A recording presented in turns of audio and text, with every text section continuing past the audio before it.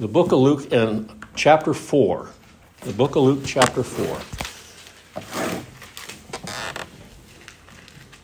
Now, the Lord Jesus is in his hometown, and he is at a meeting at the synagogue, and he quotes a couple of instances from the Old Testament, and he raises the ire and hatred of his own family and people of Nazareth. He said in verse 27, and many lepers. Now, he's just said many widows in the previous verse. There were many widows in Israel, and now we have, and many lepers were in Israel in the time of Elisha, the prophet, and none of them were cleansed, saving Naaman the Syrian. Now, what was it that really brought up the ire of those people that were his friends, his family, that God would deal with anybody but Jews? He brought up a Syrian. Now, the Syrians were the enemies of Israel a lot of time in the Old Testament. So if you would join me, well, if you read the rest of this, they got angry, tried to kill him. And I would like to go back to the incident that this is drawn from, and it's in 2 Kings chapter 5. In 2 Kings chapter 5, and I'd just like to go kind of slowly down through there, but not taking a lot of time, and just try to get some of the blessings that the Lord left us in this passage of Scripture, and we will find ourselves, if we're believers, we'll find ourselves in Naaman. Naaman is a representative of everyone in the human race. And in the book of 2 Kings chapter 5, and there in verse 1, we're introduced to Naaman, and this is the Naaman that the Lord was speaking about over there in the book of Luke. There were many lepers. Now Naaman, captain of the host of the king. Now that means commander-in-chief. He was in charge of the armies of the Syrians, was a great man. And when we're introduced to him, we find out that he has a great deal of note in the country that he is in. He has the respect of the king. He has the respect of many officers. He has the respect of many men. In fact, he says he's a great man with his master and honorable because by the Lord had given deliverance unto Syria. He was also a mighty man of valor. Now, the only negative thing in that whole description about him is the last part of that verse. He has a terrible, terrible, terrible disease. It says there, but he was a leper. Now, if we were to see Naaman, we would probably only see his eyes, and maybe he'd be wearing sunglasses. He would wear his uniform. He would have his head covered. He would have everything about him would be covered. He probably wore gloves because if you saw his skin, you would be abhorred by it. It was leprous. And there's nothing in the Bible or in medical science that says that leprous is a good thing to look on. So he covers himself. And that's just the way we are in our natural state. We cover ourselves the best we can to cover up what we have inside, and that is a heart that is deceitful above all things and desperately wicked, and we don't want anybody to know about it. So we're going to cover it with religion, we're going to cover it with works, we're going to cover it, I don't believe in God, and we're going to do all those things. And he's a fine man, but he's a leper. And we may be upstanding citizens, but we are sinners, sinners, sinners. All right. And the Syrians had gone out by companies and had brought away captive out of the land of Israel a little maid. Now, when I was in Sunday school, they talked about she's probably 3 or 4 years. This is not possible. The scriptures would tell us that she's probably a teenager or maybe in her early 20s. She is captive. She has the ability of doing work because it tells us that she is a little maid. She waited on Naaman's wife. So she has been captured. Now, she's been taken out of her homeland. She's been taken out of Israel. I cannot imagine what that would be like. I read about people that go to foreign countries and are taken captive, and what extent will parents, families go through to try to retrieve them. I remember the captives that were in Iran for a long, long time, and what our government tried to go through, and finally it took place. They were delivered. What agony. that a parent would go through when they find out that their daughter has been taken captive by the enemy soldier. But we find out in this instance, just like in every instance, God's not left behind. He, as we find in the book of Daniel, and I don't know Nebuchadnezzar's position before the Lord, but he certainly was a mouthpiece for the Lord when he said that God is the one in charge of the army of heaven, the inhabitants of the earth. None can stay his hand or say, "What are you doing?" So we have God working out this according to his good providence and good pleasure, and a young maiden is taken out of Israel back to Syria by Naaman, and this young lady becomes the servant of Naaman's wife. Now, it's interesting that this young servant girl knows something. That's how God does his business. He is going to send us somebody that knows something. Now, I had a lot of people talk to me that didn't know anything. They knew about free will, they knew about eschatology, they knew about all of the other nonsense that is around us, but they didn't know a thing about Jesus Christ and him crucified. They portrayed a Christ that is trying to do something. He made us savable, and it's up to you and all that. Well, that's not what this girl knows, and that's not what the man who brought me the gospel knows, and that's not the gospel that is preached here. We have a Savior that saves, and we have a Redeemer that redeems. Amen. And what we find out is that he did that. He reveals those truths to us.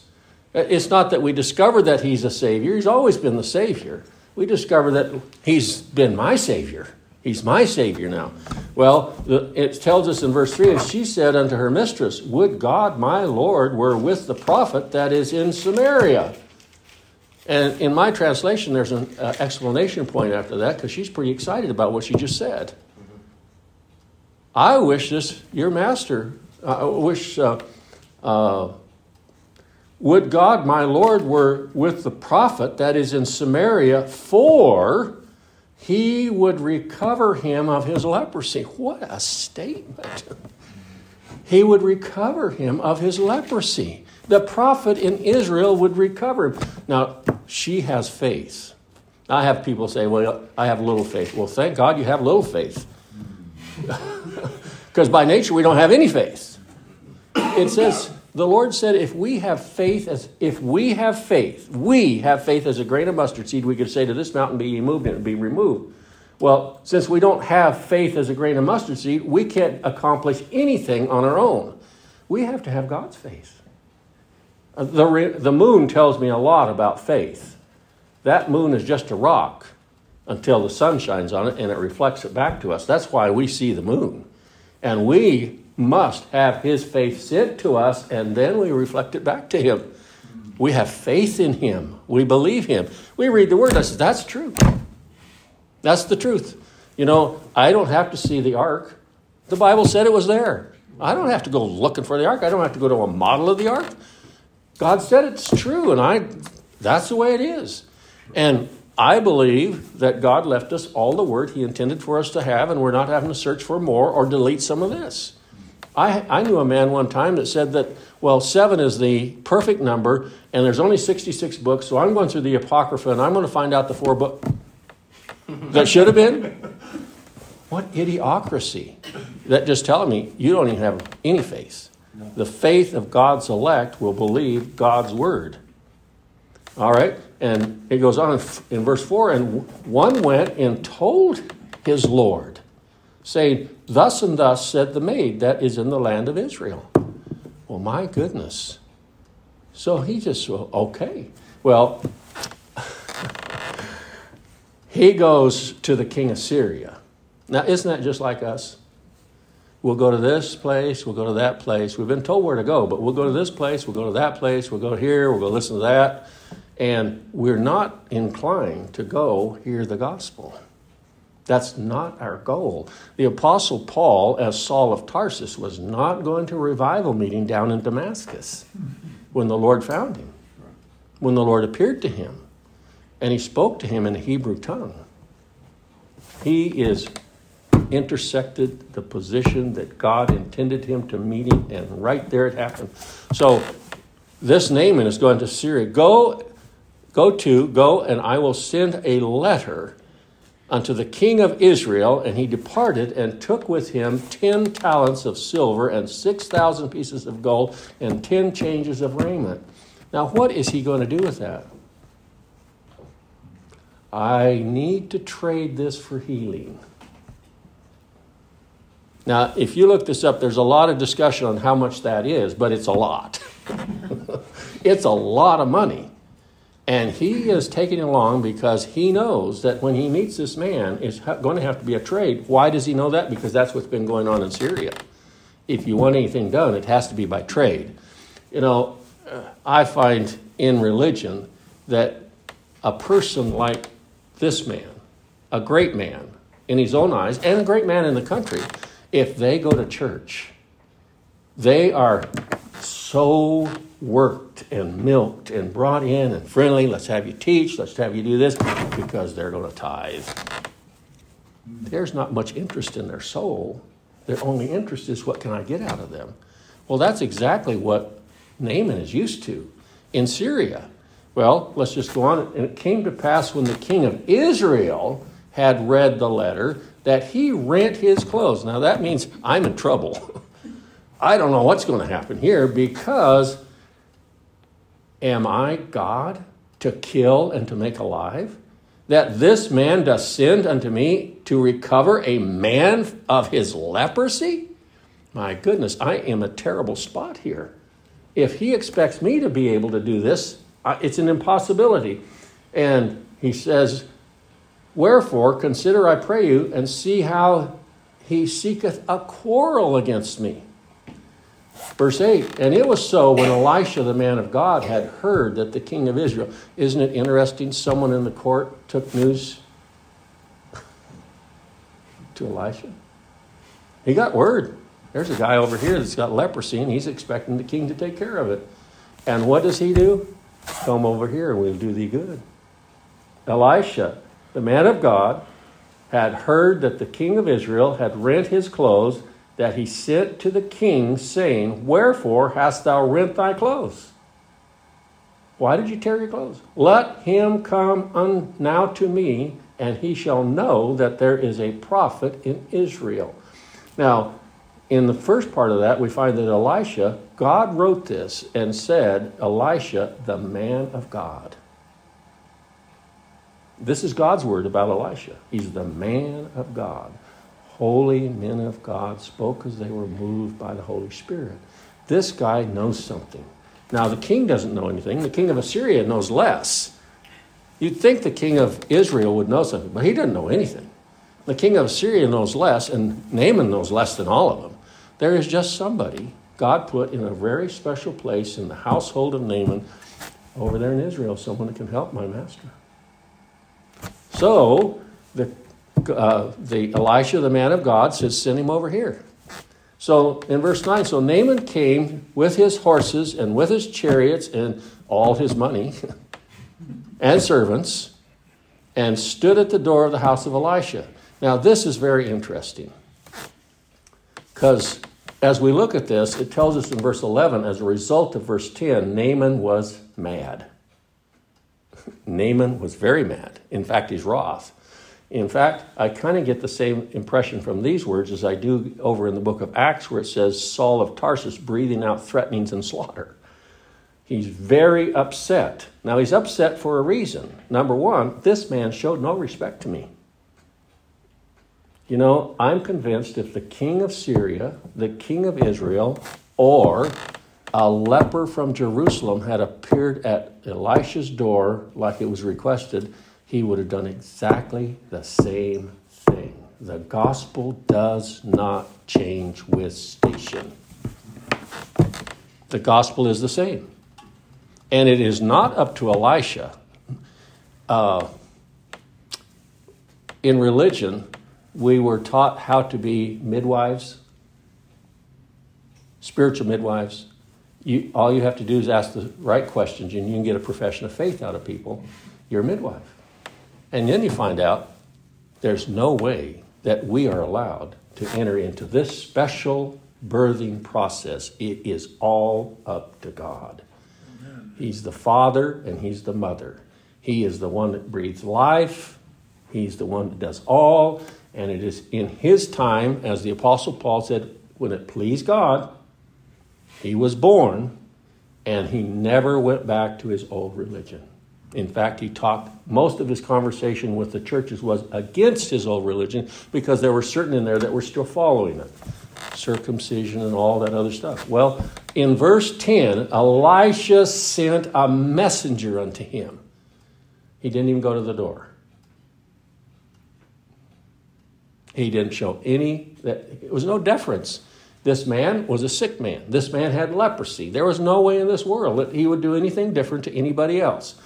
He sent a messenger saying, go and wash in Jordan 7 times, and thy flesh shall come again to thee, and thou shalt be clean. Now, where did this man, this servant, the messenger, get this message?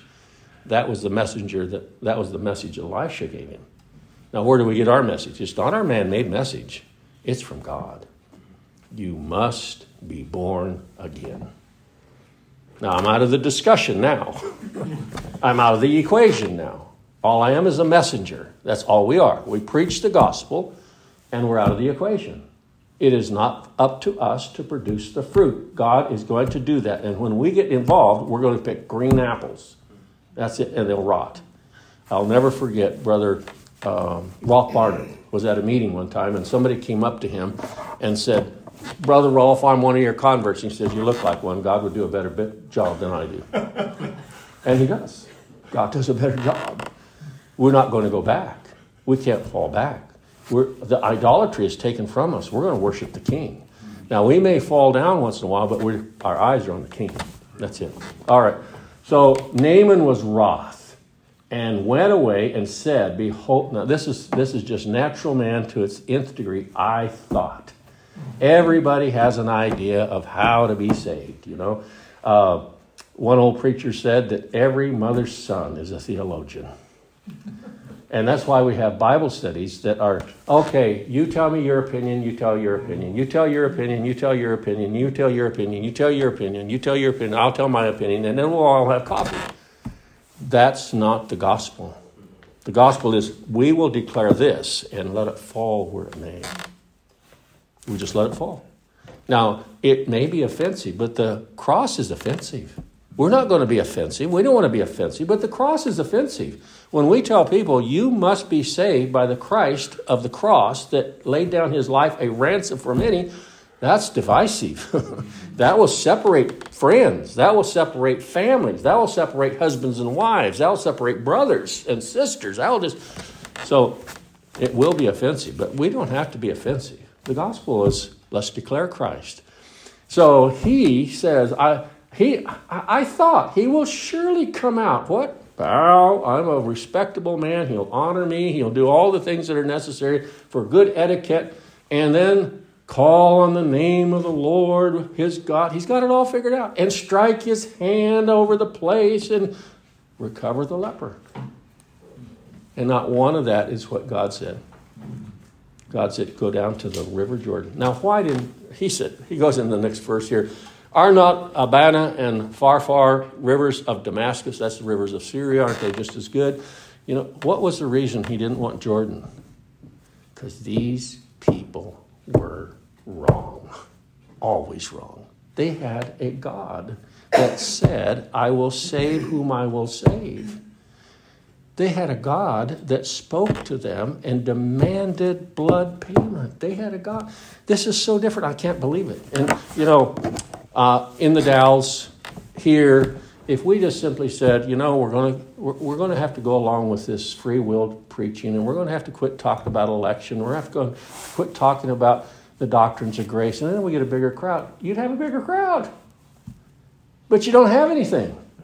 And people are mad. They'll come once or twice. We've had people come 6 months in the Dalles and finally say, oh, I can't abide by this. And then we have people come by and say, you know, this is what I've been looking for. I'm staying. So aren't that rivers over there in Damascus? Isn't that religion I'm in over there just as good as this religion? Well, in closing, there is something that takes place. And his servants came near and spake unto him. You know, everything that we ever hear about the gospel just goes whoosh, whoosh, whoosh by nature until the Holy Spirit comes along and makes it effectual. And that's what happens. A servant came. It says, came near and spake unto him and said, My father, if the prophet had bid thee do some great thing, wouldest thou not have done it? How much rather then when he saith to wash thee, wash and be clean? And he went down. Everything has been overcome. All of his misgivings, all of his thoughts, all of his I thoughts are gone because someone came along and convinced him effectually that what Elisha said was the truth. And he went down. Now, this is the first time probably any of his soldiers have ever seen Naaman in his real self.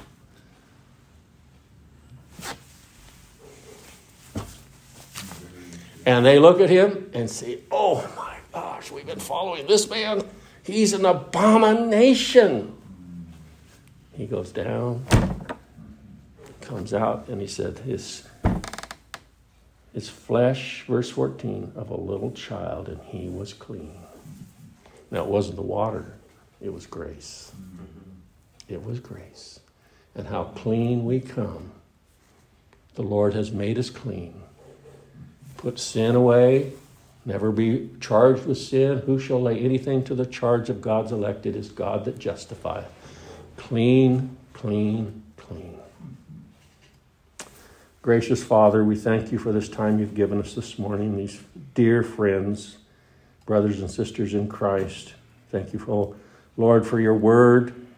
And Lord, we thank you for your Spirit that makes it effectual to our heart. Bless our fellowship now, and may it be sweet in thee. In Jesus' name we pray. Amen. Amen.